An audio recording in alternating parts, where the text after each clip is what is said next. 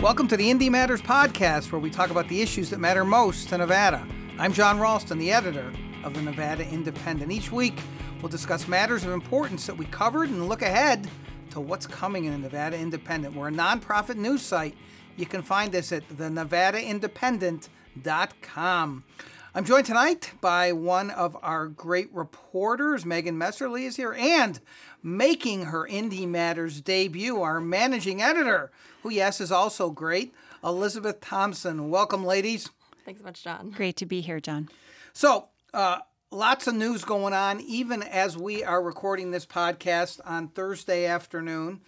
With the big story, let's start with this. Megan, since you've already got a piece up on the site that I mentioned, thenevadaindependent.com, and that is a story of this new Senate version of the health care bill. And all eyes are again on Nevada because Dean Heller is a pivotal vote. What's going on? What do we know as of about 3 o'clock on Thursday? Right. So as of what we know, what happened this morning is Senate Republicans released a new version of their health care bill. If everyone remembers what happened before the 4th of July recess, they decided, the votes weren't there. They were going to sort of simmer on it over the recess, come back with a new draft. And so that came out this morning, made a bunch of minor changes. It includes this amendment from Senator Ted Cruz to appease some of the conservatives that basically allows insurance companies they have to offer one ACA, what's so-called ACA compliant plan. So it has to meet the mandates of the Affordable Care Act. But they can offer cheaper plans, higher deductible plans, as long as they offer at least one ACA compliant plan. So that's sort of a controversial part of it. It was included in brackets, and so the Congressional Budget Office is supposed to analyze the bill with and without that amendment. And then it makes a bunch of other changes to try and appease some of the Republican senators that had concerns. The reason the first version of the bill didn't move forward is because the Republican votes weren't there. The Democrats are united in opposition to this bill, but not even the Republicans are all on board with this bill. And so these changes were supposed to bring some of the Republicans back on board. There's extra money for opioid to fight the opioid epidemic, some other money for states to help them implement various parts of this. And so what happened this morning is, this afternoon when we're recording this on Thursday, there are two senators right now who've said that they'll vote no on this procedural motion to move the bill forward. And now we're waiting to see if there's a third, because if there's a third, that means it can't move forward. They need to they can't have any more than two voting against it. And so that's why, again, Senator Dean Heller is sort of at the crux of this, because he has said right now that he is undecided on that vote. He's been in meetings, we know, with Senate Majority Leader Mitch McConnell. We don't really know where he's going to go on it. He hasn't signaled a lot publicly since his big sort of public pronouncement that he was against the first version of the bill, that he was going to vote no on that. So we're kind of waiting to see where things go from here. This is the kind of crazy things that we have to explain sometimes in the Nevada Independent, Elizabeth, and that is this procedural stuff that goes on in the U.S. Senate, which is like the craziest place to do business. There's a motion to proceed to the bill that comes first, and that will be a majority vote, and that essentially is starting debate, and then they have to get to the bill itself. And as editors, we have to make a decision. Megan's written this story. She's eager to see her name and picture out there on the website with the story, and we have to decide where to post. And Dean Heller keeps saying the same thing all day, which is? He's undecided, which is a surprise, right? Because he said in his joint press conference with Governor Sandoval very recently that a health care reform bill that did not keep Medicaid in the picture, which means all of the Nevadans that are newly covered under Medicaid, under the Affordable Care Act. Yes, 200,000 plus people.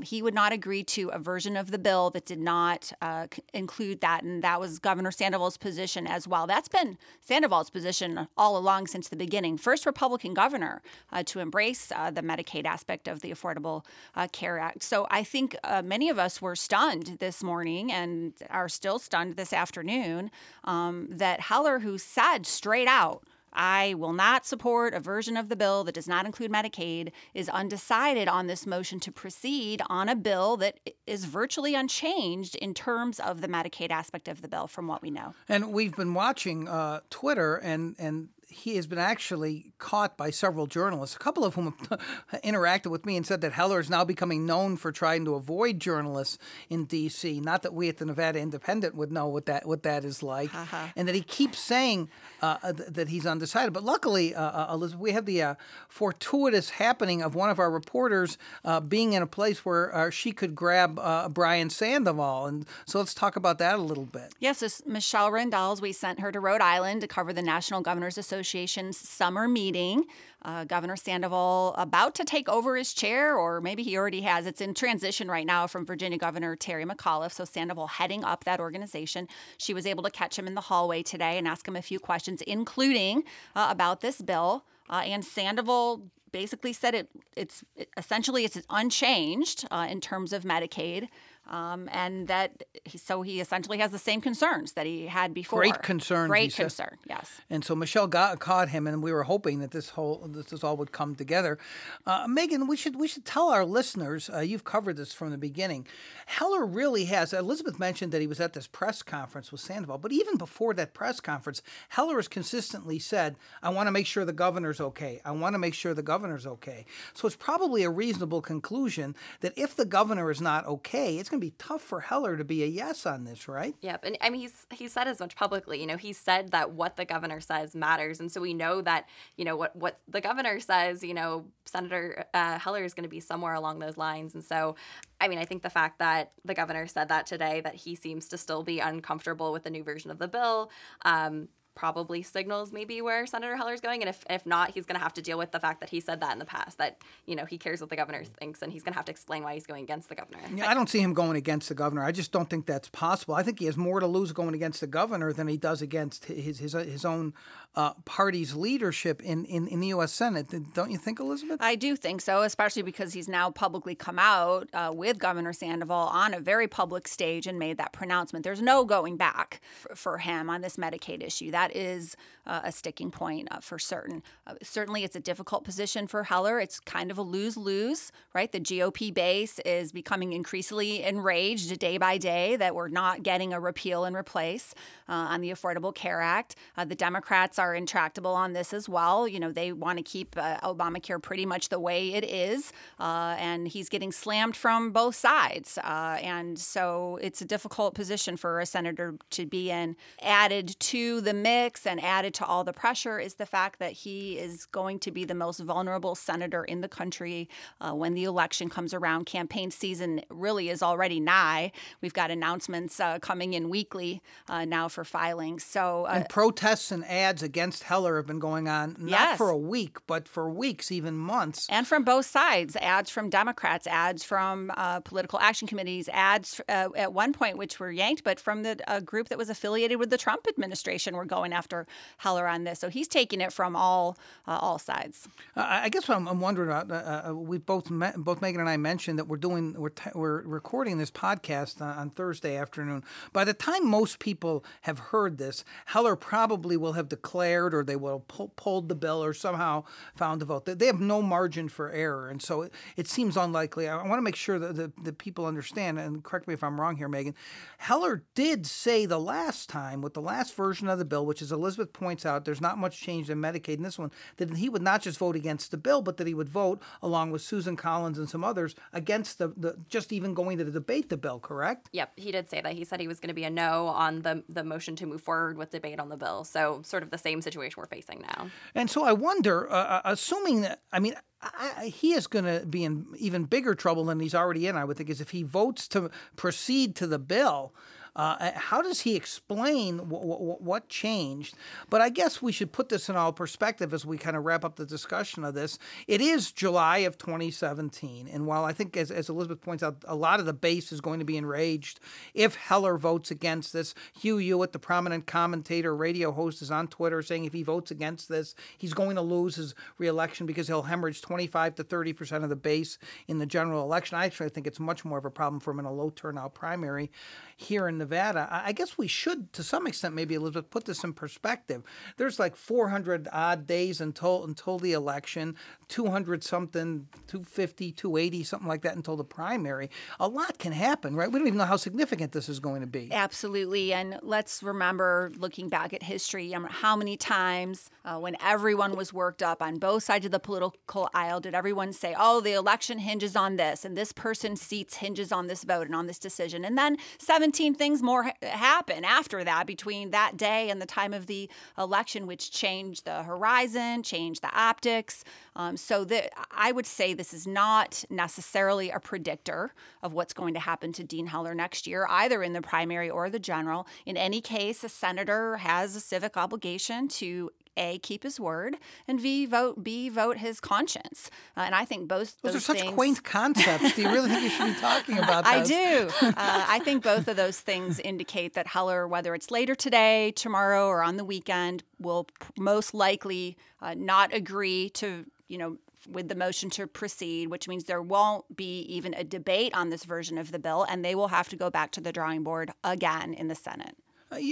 One last question on this, Megan. You don't see any chance, based on your reporting and what we know about this, that Heller could ever vote for a bill that has the kind of severe Medicaid cuts that the first one had? Because there's no way that Sandoval would sign off on that, right? No, and I mean, based on what Senator Heller said at that press conference, I mean, he was deeply concerned about cuts to Medicaid expansion, cuts to the program in the state. I mean, the state has truly restructured the way it's providing mental health services based on this Medicaid expansion. It would hurt the state. They'd have to just restructure everything entirely.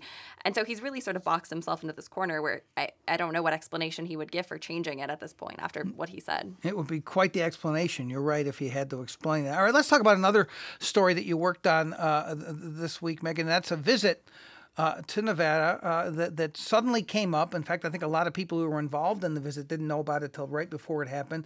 And that's the Attorney General of the United States, Jeff Sessions, who came here to talk about an issue that you've been covering since the legislature.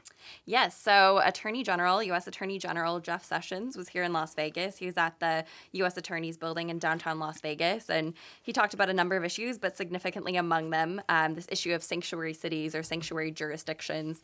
It's something that has been sort of at the forefront of the Las Vegas Metropolitan Police Department of their minds, because Clark County has been labeled in the past as a sanctuary jurisdiction, as a non-compliant jurisdiction. So before you go on, I don't mean to interrupt you, Sure. but let's not assume that everyone listening knows what these terms mean. In fact, there's actually controversy over what these terms mean: sanctuary city, sanctuary county. Try to explain that a little bit. Sure. So there are a lot of different definitions, and sort of at its broadest term, it's cities that aren't complying with federal immigration authorities to some degree. They're not sharing information, they're not detaining people. It can mean a whole bunch of different things depending on who you talk to.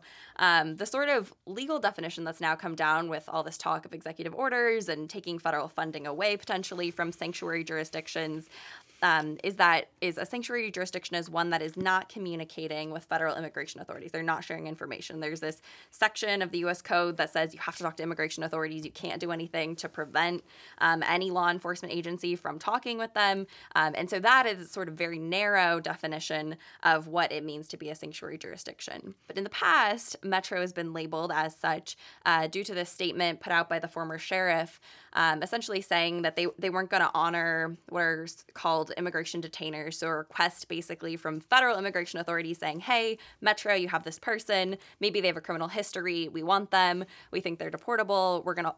Can you hold them for us until we can come get them? So they basically changed their policy. And based on that policy change, they've been labeled by the federal government on multiple occasions as a sanctuary jurisdiction. So that brings us to this week when Jeff Sessions comes here, and he says for the first time, and quite notably, that maybe the sanctuary jurisdiction label isn't right. And he said his office was looking into it. He said that he had a chance to have dinner the night before this engagement earlier this week with Sheriff Lombardo, talk to him a little bit about the issue, hear about this program that Metro actually participates in. They actually have this voluntary program to participate with federal immigration authorities where they help them with some immigration-related activities, and said, wow, it seems like you guys are actually sort of going above and beyond a little bit to do this. It seems like you're very cooperative, so maybe this label isn't right. And so that was sort of the news of the week that came out of that event. It's interesting, though, because this is both a legal issue and a political issue, right? And we saw it come up, Elizabeth, during the legislature, where you had Michael Roberson, who wanted to kill this bill.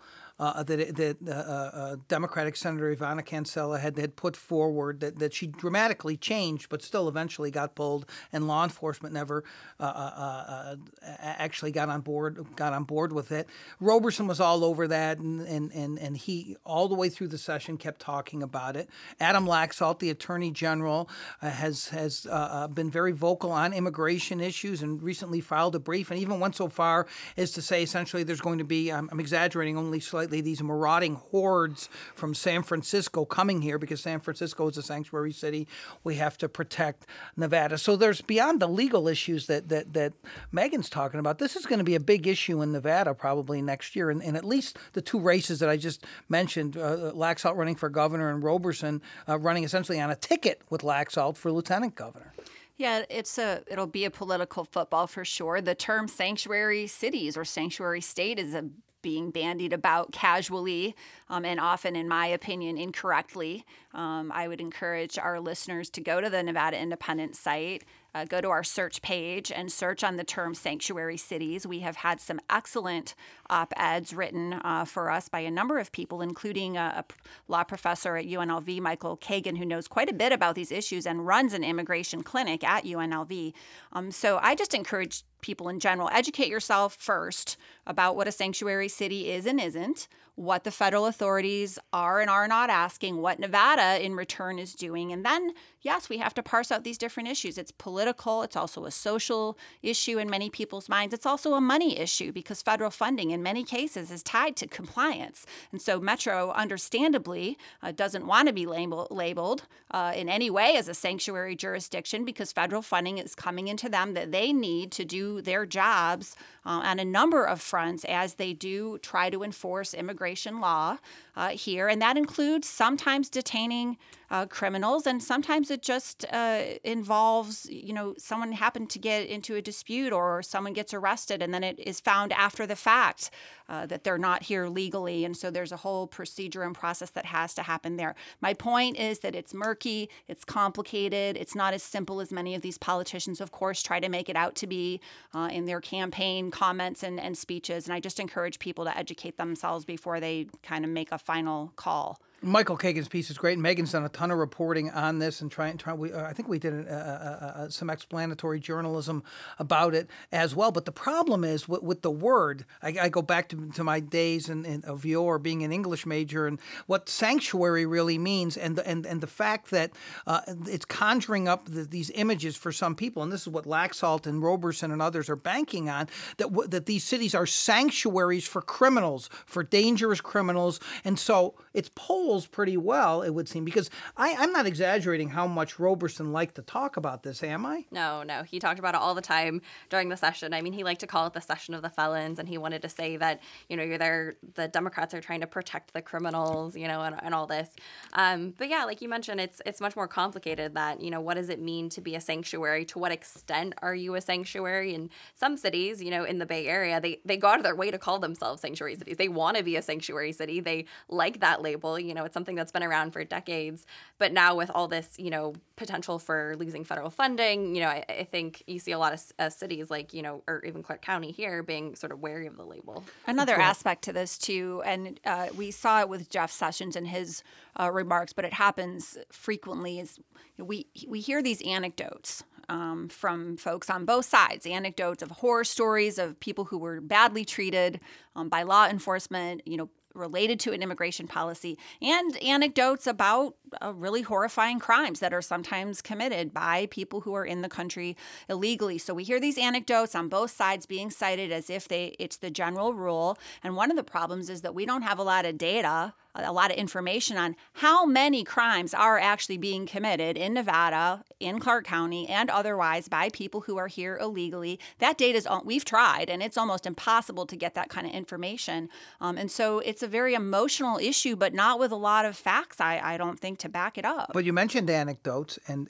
a real anecdote where a horrific crime was committed, and I believe Sessions talked about this, and it was the impetus for Cates Law being passed recently. And again, the Democrats who voted against this, this is, I think her name is Kate Steinle, who was killed in San Francisco by someone who was in the country illegally, an undocumented person. And this was used by the Republicans in Congress to pass this law. And Sessions did talk about that, did he not? Yep, he did. He talked. I mean, that's the case that's talked about frequently. You know, President Trump has talked about it. He talked about it during the campaign. It is a well-known example, and I think the interesting thing to remember with this debate is, I think pretty much, Republicans and Democrats agree that, they don't want murderers in the country here if they're not supposed to be here. They don't want burglars. They don't want rapists. Where it gets tricky is, the person where, maybe there was a DUI, maybe there's someone who made, a mistake, and they talk about, your whole life has been here. And I think that's where you find the major disagreements between Republicans and Democrats is Democrats want to say a little bit more, maybe we should be giving them a second chance. This is like the only life they've known. Why are we going to send them back, wherever they're from? Whereas I think there's sort of broad-based agreement that these violent offenders should not be here. Yeah, and I guess, again, talking about the political issue, and we'll wrap up this discussion on this issue, Elizabeth, is that it's hard to argue, as much as you're right about the data not being great, that the preponderance of the 12 million or whatever the number is of undocumented people, most of them are not dangerous criminals. But if you can use this one anecdote, the Kate Steinle, if you can find these horrific cases, that is enough to sway public opinion and make them think that sanctuary cities, sanctuary counties are being devised not to, and that these policies are controversial, not because innocent, law-abiding, to use the Republican term they always use, not even if they're non-citizens, are going to be profiled by the local jurisdictions, going to become tools of ICE. And so that's how it becomes a political issue by anecdote that really doesn't have any basis in reality. Yeah, that's true.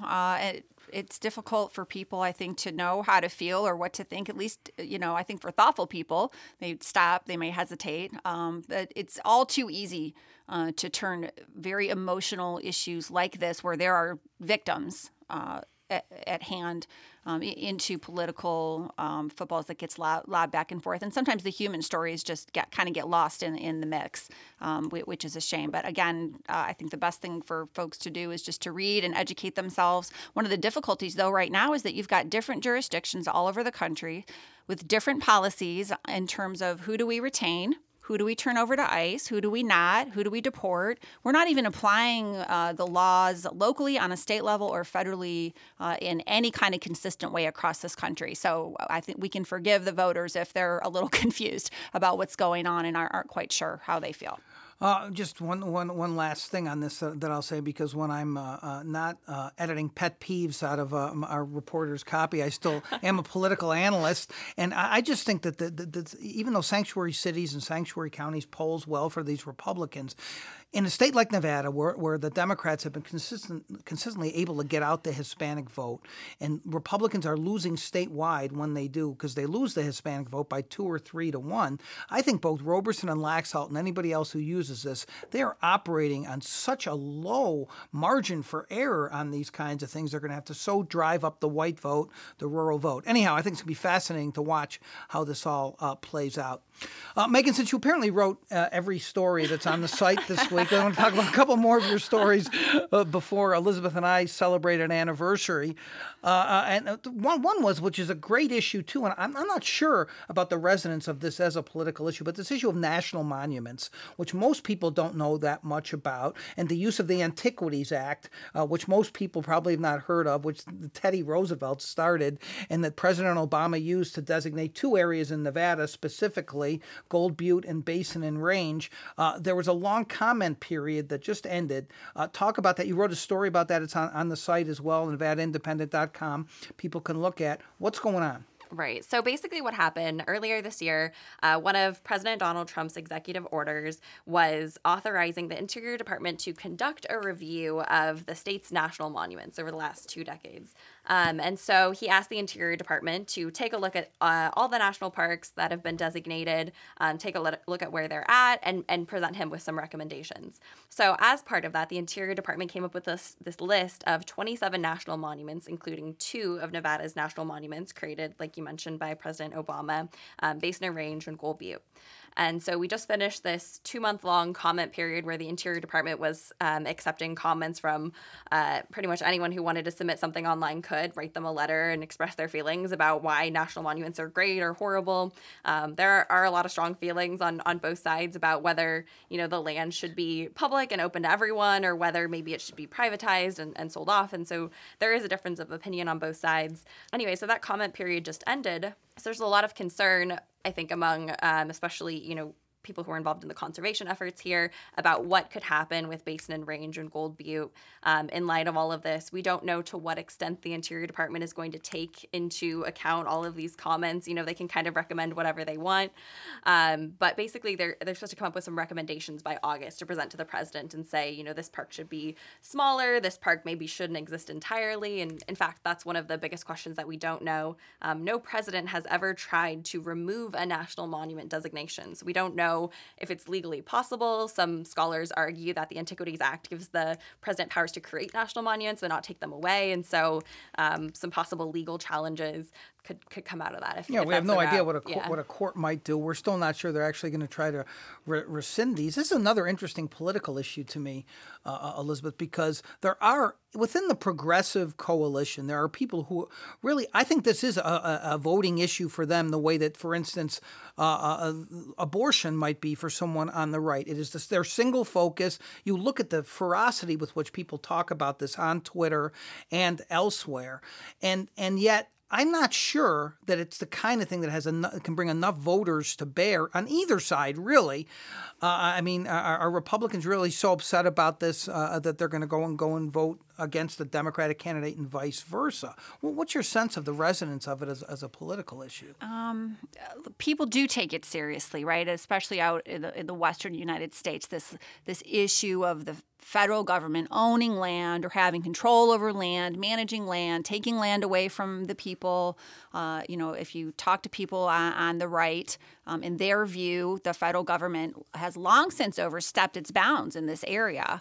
And they don't, in general, they don't approve of the federal government having anything to do with their land, and especially in a libertarian state like Nevada. And then on the other hand, as you said, on the left in the progressive movement, they're passionate about the environment, conservation, and that includes policy on national parks and monuments and a plethora of other things. But as you say, does that one issue turn people out, and does that one issue sway an election or sway a particular, how it goes for or against one candidate? I don't think so. I think politically this is what we call low-hanging fruit. It's very easy for people to just get mad and be either for or opposed, and it is a relatively simple issue. You're kind of either for it or against it, and it's not very complex. But does it make a big difference in the grand scheme of an election or politically? I don't think it really does. There's a couple of nuances to this one, though, I think, Megan. And one is that the issue of Yucca Mountain has been wrapped into Basin and Range because it appears, at least some people think, that maybe the boundaries were created in a certain way to block the easy rail shipments of nuclear waste to Yucca Mountain, correct? Yep, that's correct. So one of the major routes is from Caliente to Yucca Mountain, and it would actually run through, I want to say it's 300 miles-ish of Basin and Range. And so now that's obviously not a possibility with Basin and Range existing, so it sort of cuts off that route. There is another route, sort of the northern route, that goes up through Hawthorne and Tonopah and comes down around that way. So there is another option. But there was a lot of talk about Basin and Range being created as a way to sort of stave off the ever ongoing Yucca Mountain battle. I assume that if they ever do pass Yucca Mountain, they're going to find a way to get that waste to the site. One other quick thing just to mention is I remember when this first happened, and the governor, who is a Republican, I believe, was asked for a comment about this, and he didn't specifically say, this is Basin and Range, he didn't specifically say, I'm against Basin and Range. What he said, and what a lot of Republicans have said, is it's the process. In other words, Congress wasn't included. The president just used the Antiquities Act unilaterally. I would have loved for them to have been around when Teddy Roosevelt was president to see what Teddy Roosevelt would have done to them. But there's a process argument they presented as well, right? Right. And people have talked about that, about the Antiquities Act. Are there changes that Congress wants to make, to that, to how this process happens as a whole? Because it has given presidents a lot of discretion over creating these monuments. There's a lot of public conversation about them, even if it's the president's choice to do it. There's been discussions around both of these monuments for years. But of course, there's space for changing that if Congress decides that's not how it wants monuments to be created in the future. One thing that will cause this whole issue to blow up for our election next year, you alluded to, which is that if Trump decides to redraw the boundaries of Basin and Range to enable that route from Caliente to Yucca at the same time, or on the tail of the fact that he allocated money in his federal budget for restarting conversations in the process at Yucca, that is going to be a huge political issue in Nevada. And it's also going to be a huge legal issue, and it's going to drain that Yucca Mountain Fund and make some lawyers a lot of money, I would think. All right, last story I want to talk about is a story that it's going to affect everybody in Clark County and maybe eventually Washoe County if they get involved. And this already affects some rural areas. And this is issue of there was 270 odd precinct locations. They're gonna essentially cut that almost by 2/3, right, Megan? And do these so-called vote centers now. What's going to be different for people, and why are they doing this? Right. So Nevada already arguably uses this vote center concept. If anyone has ever early voted, it's basically the same concept where there are certain locations that anyone can go during the primary right now during early voting and cast their ballot anywhere. So if you're shopping at the Galleria Mall, you can go cast your ballot there. There's trailers sometimes set up in a shopping center parking lot. You can go cast your ballot there. It doesn't matter where you live. Any vote center that's open is eligible for you to go cast your ballot. So that exists right now for early voting. What Clark County is doing is now making that available for Election Day. So long gone will be the days of precinct voting where, say you got to work 30 minutes across town, so you get up 30 minutes early to drive to your local precinct at the local high school and go cast your ballot, or you have to come home early from work to cast your ballot at that one high school is the only place you're allowed to go. Now you'll have 160 vote centers across the whole county where you can go and cast your ballot on Election Day. So it's not a problem if you live in Henderson, you work in North Las Vegas, you can go cast your ballot on your lunch break in North Las Vegas. It just gives voters a lot more flexibility. And the main reason why this has taken some time to sort of kick in is that it's expensive from a technology perspective. You have to have the capability to have votes registered in real time, because you don't want to be able to go vote at one voting location, drive 2 miles, go try to vote at the next voting location. So it's crucial that technology exists to ensure that everyone's only voting once. And then it's just sort of a logistical challenge to try and implement that. The county has to plan ahead of time, try to figure out which vote centers are going to be the most successful, where to devote their resources. But at the end of the day, it's supposed to be less of a headache for county election officials. It's because they're so.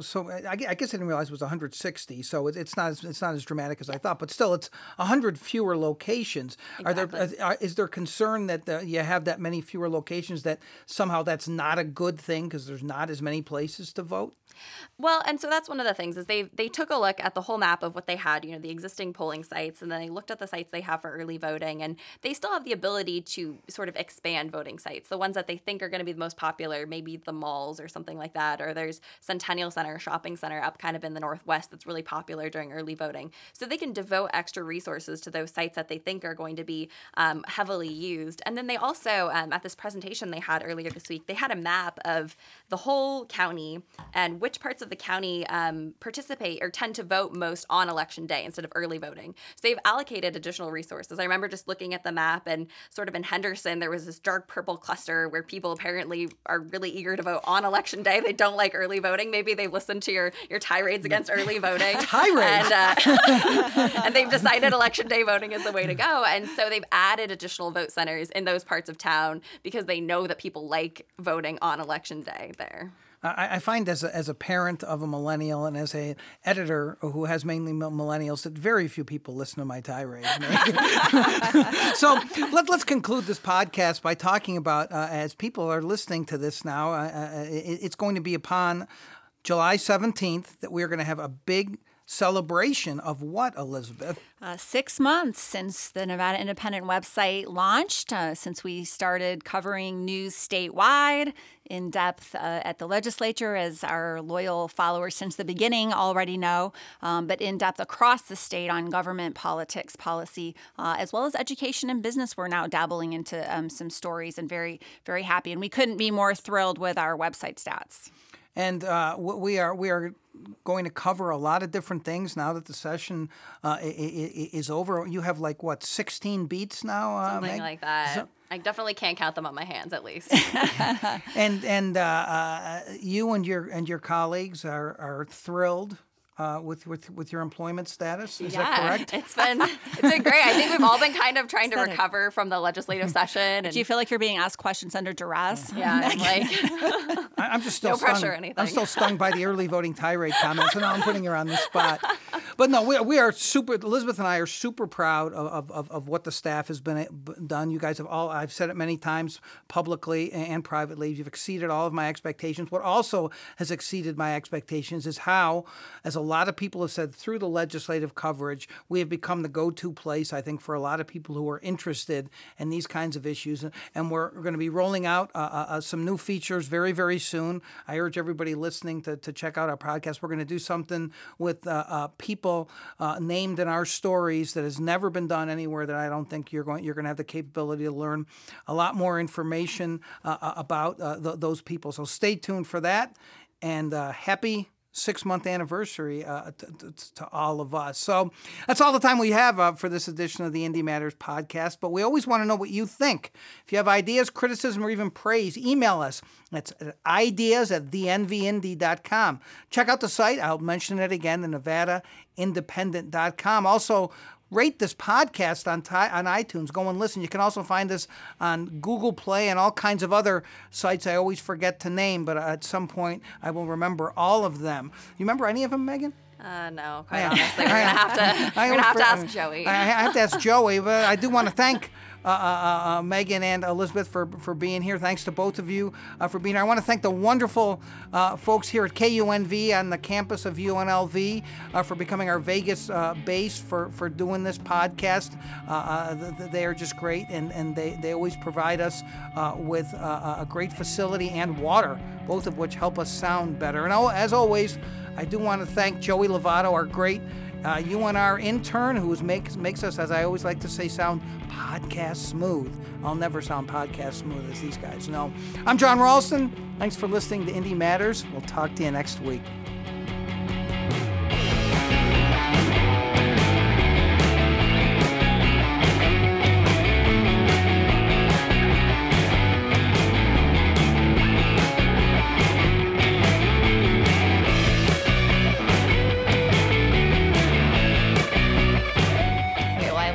Obviously, but my favorite animal, because you have to have a unique favorite animal. So, no, my favorite animal is the red panda. They're amazing. They're adorable videos of them playing in the snow. They're Japanese videos. I don't know why, but it's someplace in Japan where they have red pandas running around in the snow, and they're super adorable.